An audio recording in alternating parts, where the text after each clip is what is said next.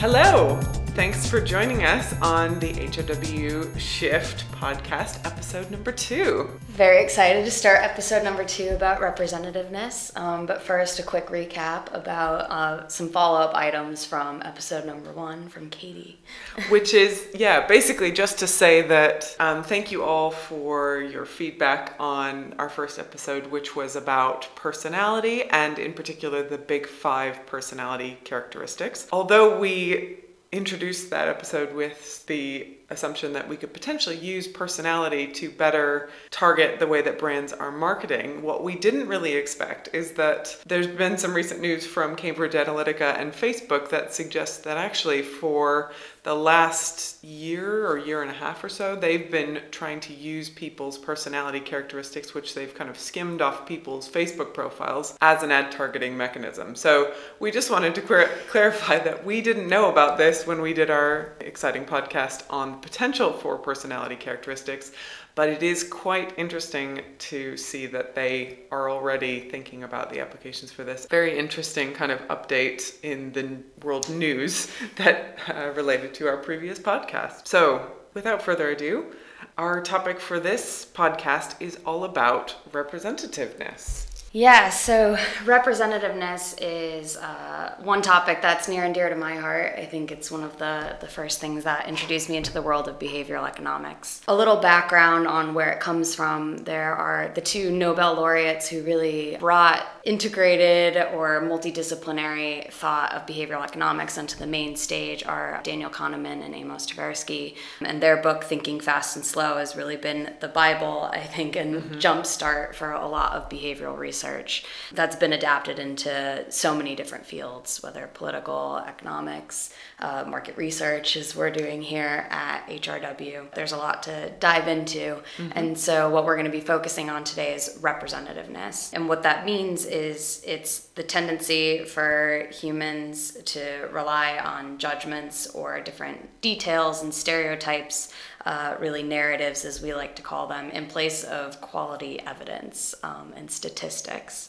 So that's different base rates and sample sizes and the hard numbers and facts. Really exposes human beings as the poor statisticians that they are, not maybe always considering numbers and facts. We all kind of intuitively know that we're bad statisticians. I think a lot of people who are afraid of flying talk about how they know that statistically it's safer than driving, but they still are afraid of airplanes. And similarly with shark attacks, and that's, I know, a kind of availability bias, but it's really our tendency to stereotype and make snap judgments based on really salient characteristics. So I'm really afraid of a big white shark that has big sharp teeth, and I'm not thinking about the statistical probability of me being involved in a shark attack vis-a-vis, an auto accident on the way to the beach. So I think it's one of these things that if you ask someone directly, how good are humans at statistics, I think a lot of people would admit that they're not great, but it's the specific kind of biases that Kahneman and Tversky and other great behavioral economists that have followed on have been able to categorize that make this really powerful in terms of us thinking about how we can apply it or take account of it in the way that we conduct and analyze market research, so that we don't fall prey to the same tendencies in the way that we try and quantify or characterize the real world for our clients. No, I think that's a great point, and the term that Kahneman and Tversky use a lot that I think perfectly explains it is systematic errors. So the idea of representativeness is a term that's used to say, oh, this is something we fall prey to over and over and over again, enough that it can be coined this term representativeness. Yeah. So that idea that we always, even if we think we're good statisticians, there are just certain cases, and like you mentioned, and we'll talk about the Linda problem, that is just the epitome of a case that represents something that statisticians fall for, researchers fall for time and time again. It's funny, we have a quiz that we've used internally, and I know we've shared with some different clients trying some of these trick questions. And the Linda problem or the rolling dice problem, which all fall into representativeness, is something that always catches people in all different areas. And it's just really wanting to believe in a story, really wanting to believe in that narrative, and having that, kind of make you totally lose sight of logical rules and probabilities. Systematic error. Exactly, that systematic error. And we can put a link to that trick question in the show notes, so you can send it around to your friends and family and colleagues and watch just how susceptible we all are to this bias. So do you want to explain the Linda problem? Because I think that's when it really kind of comes to life. Yeah, absolutely.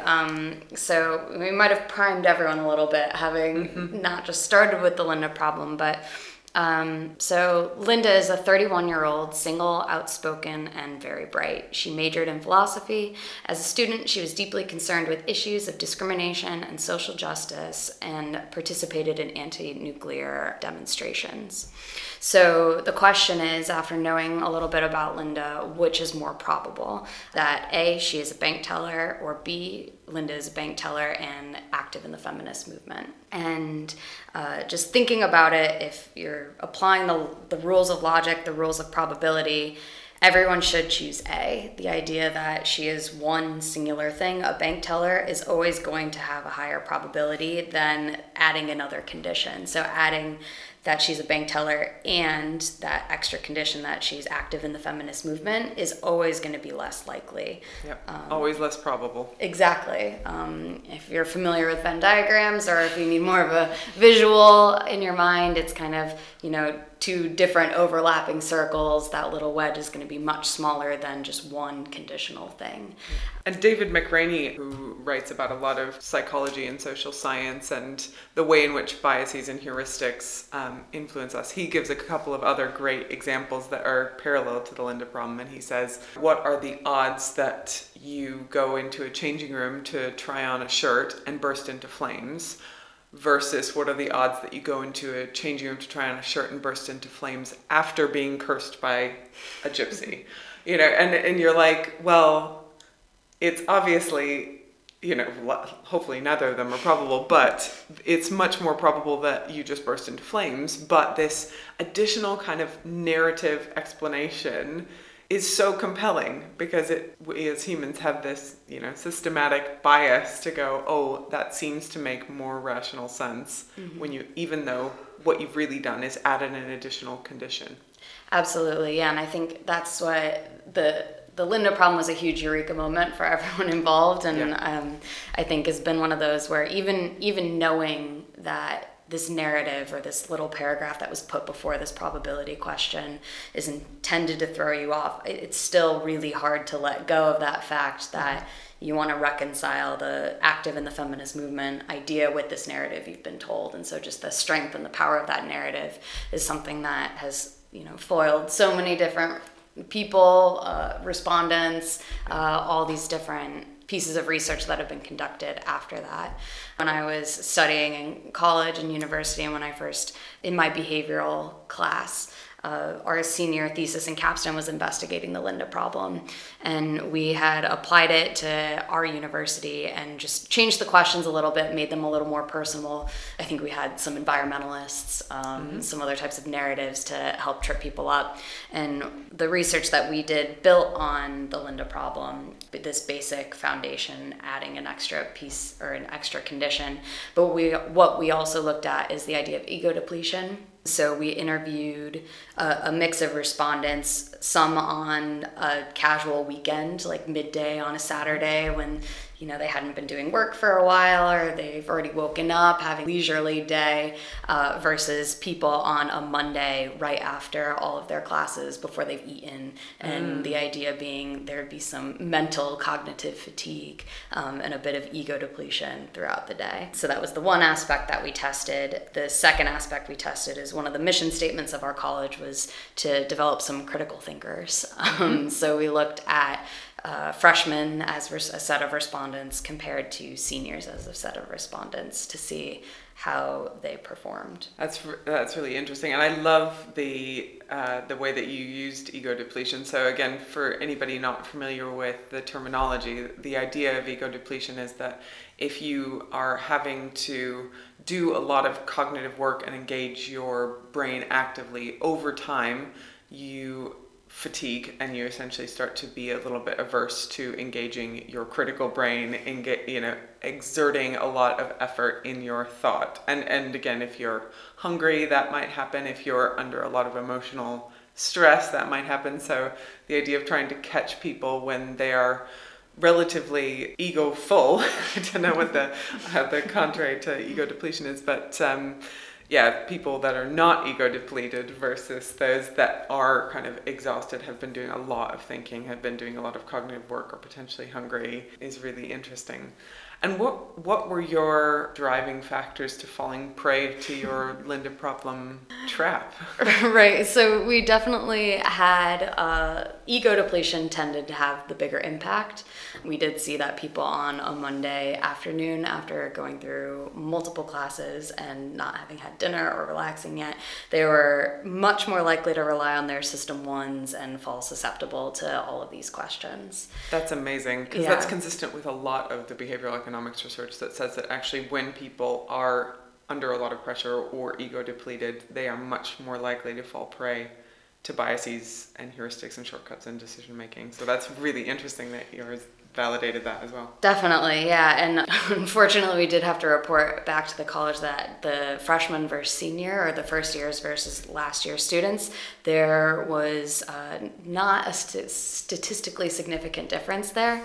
But the one thing that we did find interesting after looking at some demographic characteristics was students who tended to be in more math and hard science type of majors performed a little bit better, were maybe a little more logical in terms of their responses and more likely to catch themselves before falling susceptible, as opposed to students in other majors. That is interesting in that the kind of more hard science-based participants were more aware of this tendency maybe, or at least more able to kind of actively engage their critical thinking mind in the way that they responded to your question.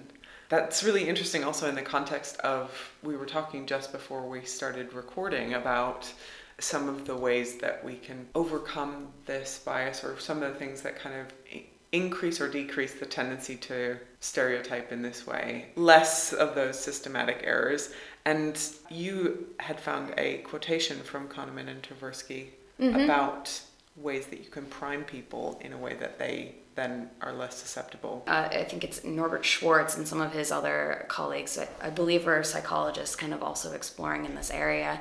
But they showed that instructing people to think like a statistician enhanced the use of base rate information. So kind of thinking of those probability and more logical type of mindsets.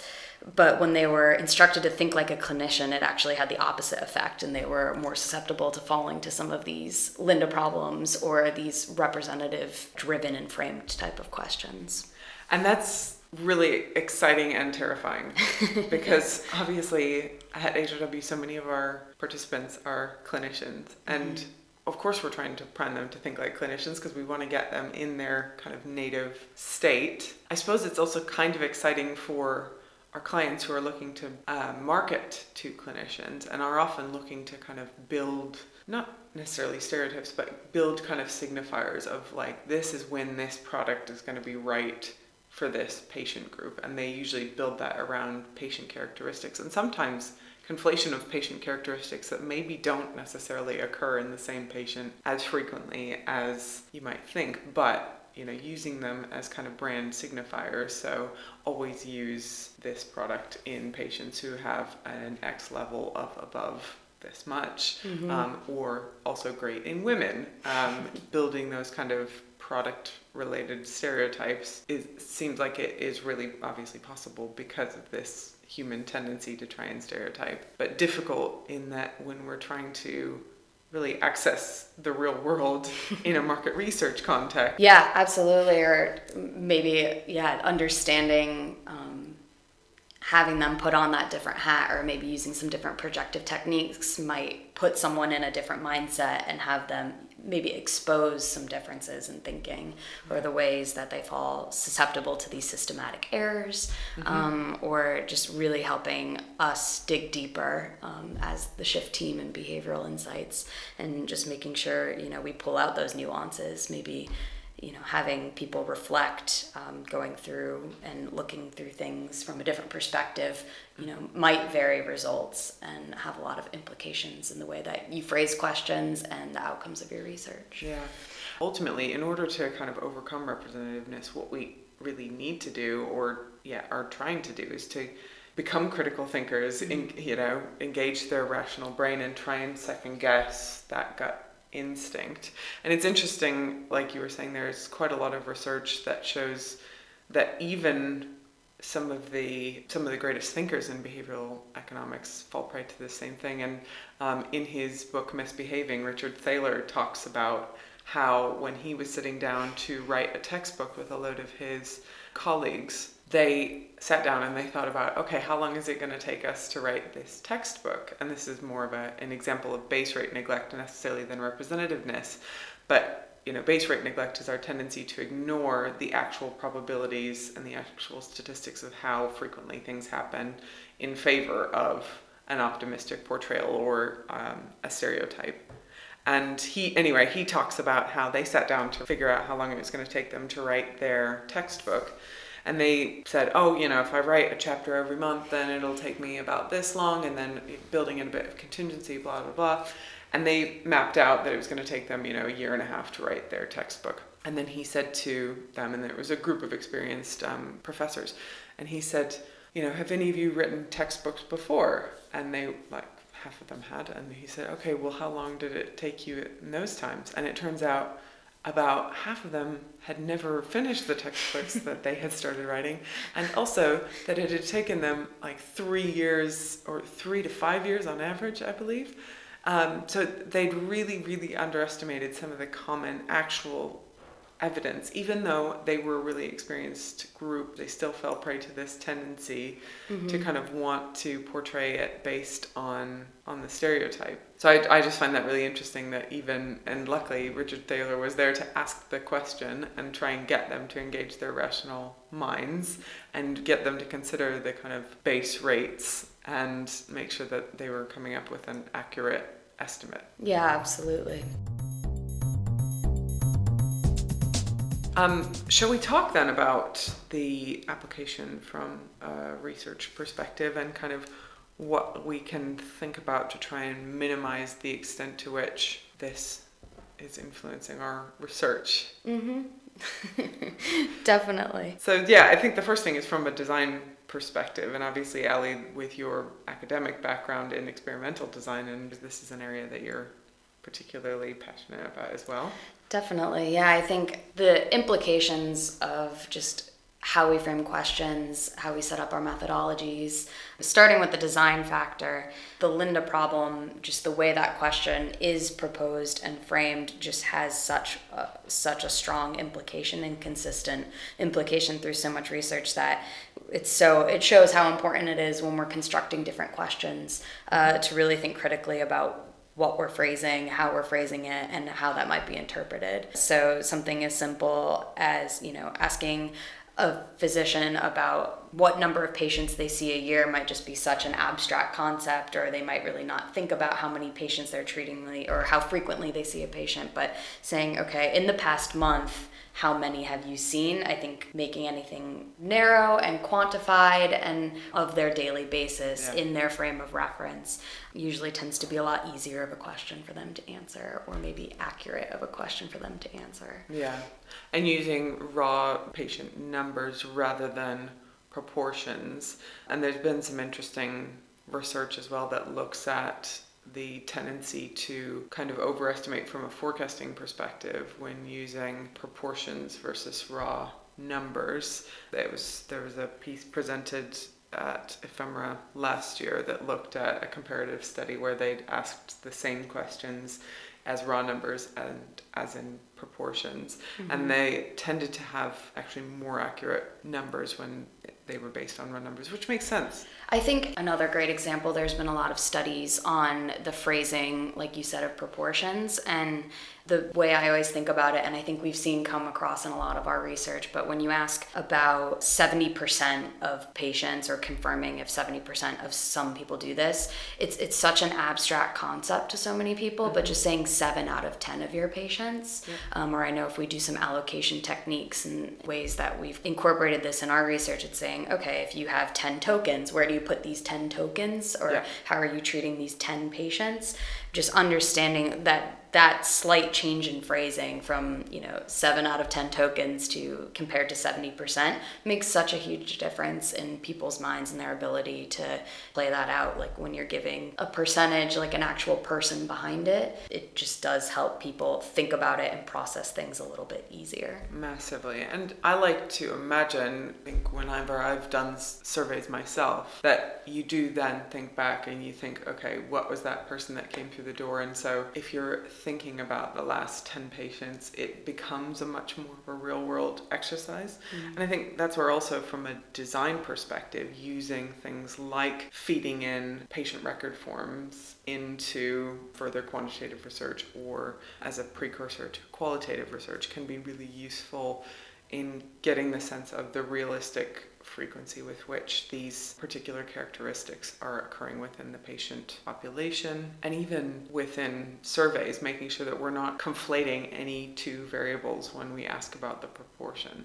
So we're asking about the realistic probability with which each of these individual patient variables occurs within the patient population, rather than going, okay, so what proportion of your patients are female and also have levels of this, or have experienced this side effect and also have this. So we're not steering the conversation or creating the stereotype that they are then going to feed back to us. Definitely. The other one was around the thinking hats. So you alluded to this before about how just getting people to kind of adopt a different perspective can be effective at getting them to be a bit more self-critical or engage their rational brain. Definitely, or maybe expose any ways that people are falling susceptible, especially as we are in these curated environments when we're asking people to sit and take a survey or go through an interview with us. Yeah, we do have some of those projective techniques that help us get the respondents in other mindsets and expose their different ways of thinking. The other implication, as you kind of talked about, is this tendency to fall prey to a narrative. And this always has scared me ever since I started studying behavioral economics. There's always so many potentials for questions to steer responses. So obviously we need to be considerate of that. But this tendency to see a narrative, think you know what the answer is, really allow that to shape your whole perspective is so powerful and so systematic in us humans that it's really scary as a market researcher. And it always also raises a bit of a red flag for me because, you go to these conferences and there's all this, importance of storytelling and the importance of creating a narrative in your debrief. And obviously it is really important for the longevity of our findings to create stories that people can really latch onto so that they can remember their customer insights and apply them. But how do we balance that with creating a narrative that actually is shaping the way we perceive the world, both internally when we're doing our own analysis, but also in the type of outputs that we create for our clients? So I think a lot of it is just kind of being cognizant of this potential bias and being critical with ourselves and being critical with one another about the extent to which we're being led by a compelling narrative or compelling narrative idea vis-a-vis the actual base rates, the actual numbers, the actual hierarchy of response. Absolutely. I'm always skeptical if anyone says like, oh, this is a very clear story or clean story, because to me it's kind of like, okay, have we challenged it enough? And just making sure it's great if you can have a cohesive set of findings and you can have a clear story, like that's fantastic, or a very clear piece of research. But it always, makes me perk up my behavioral ears and say like, okay, is this something we're just confirming and reaffirming with ourselves, making sure that we appropriately look at all our samples sample, look at all our bases, making sure we're not just falling susceptible to confirmation bias, downplaying some information that might not fit with your narrative, and making sure that as teams we are always challenging each other as researchers. And I think that's where it's also really helpful to record our own hypotheses and record our client hypotheses and take a really hypothesis-driven approach, because then it forces us to acknowledge when our hypotheses have been challenged or disproven. And that, I think, is a really important moment in our research process, where we can say, okay, we aren't falling prey to this bias, but we're actually showing something contrary to what people were expecting to see. So we're not just seeing what we expect to see. Absolutely. I think, too, some of my favorite projects that I've done here at HRW have been kind of these quanti-qual hybrid projects. Yeah. And for me, my background is a lot of quantitative work, and qualitative was relatively new to me when I started a couple years ago here. But they've always been my favorite, because you go through the whole qualitative process, but then we typically will program something in Qualtrics or have, some hard sample sizes and numbers that we'll go through our whole qualitative process of digging through the analysis and starting to write that report, and then can also chart up some actual numbers and then look and compare and contrast. Okay, is what we're seeing in those qualitative responses and these quotes that we're pulling out and kind of the more anecdotal evidence, is that matching up to how we're seeing people actually rate and rank? And I think that's ultimately the kind of foundation of what we need to do differently in order to minimize the impact of representativeness, in my mind. And I'm a big fan of quant into qual as well, for similar reasons. And we talked a little bit about patient record forms, but other approaches where we do pre-survey or patient record forms maybe on mobile and aggregate them in advance. And I think the potential to challenge people with real data, either from pre-survey or pre-information or existing information that's already held within the client company, or something that we've kind of done bespoke, is really powerful to help overcome this, because then you're giving them something real that they can be challenged with. So we say, how often does this happen? And then we say, okay, actually it looks like data suggests that it happens this often. I'm also really excited about, and we've done a couple of projects with this, but the Delphi technique, which is using a group of experts or forward-thinking physicians, usually, in either in an online community approach or in another interview method. But essentially the principle is that you ask them a question and then you aggregate their responses and feed it back to them, and then ask them to update their prediction.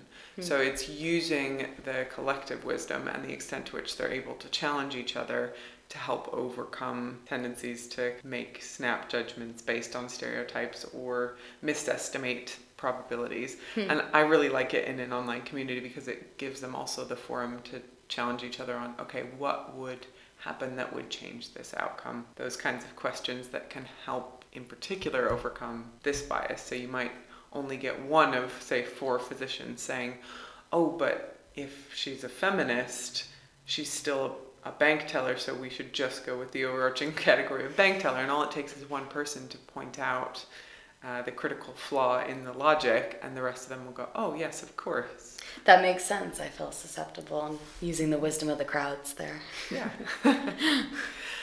Great. Well, this is all really exciting, and I think I'm interested to hear kind of what our listeners think as well in terms of applications to minimize or overcome this bias. Any ideas, questions, thoughts, get in touch with the HRW Shift team.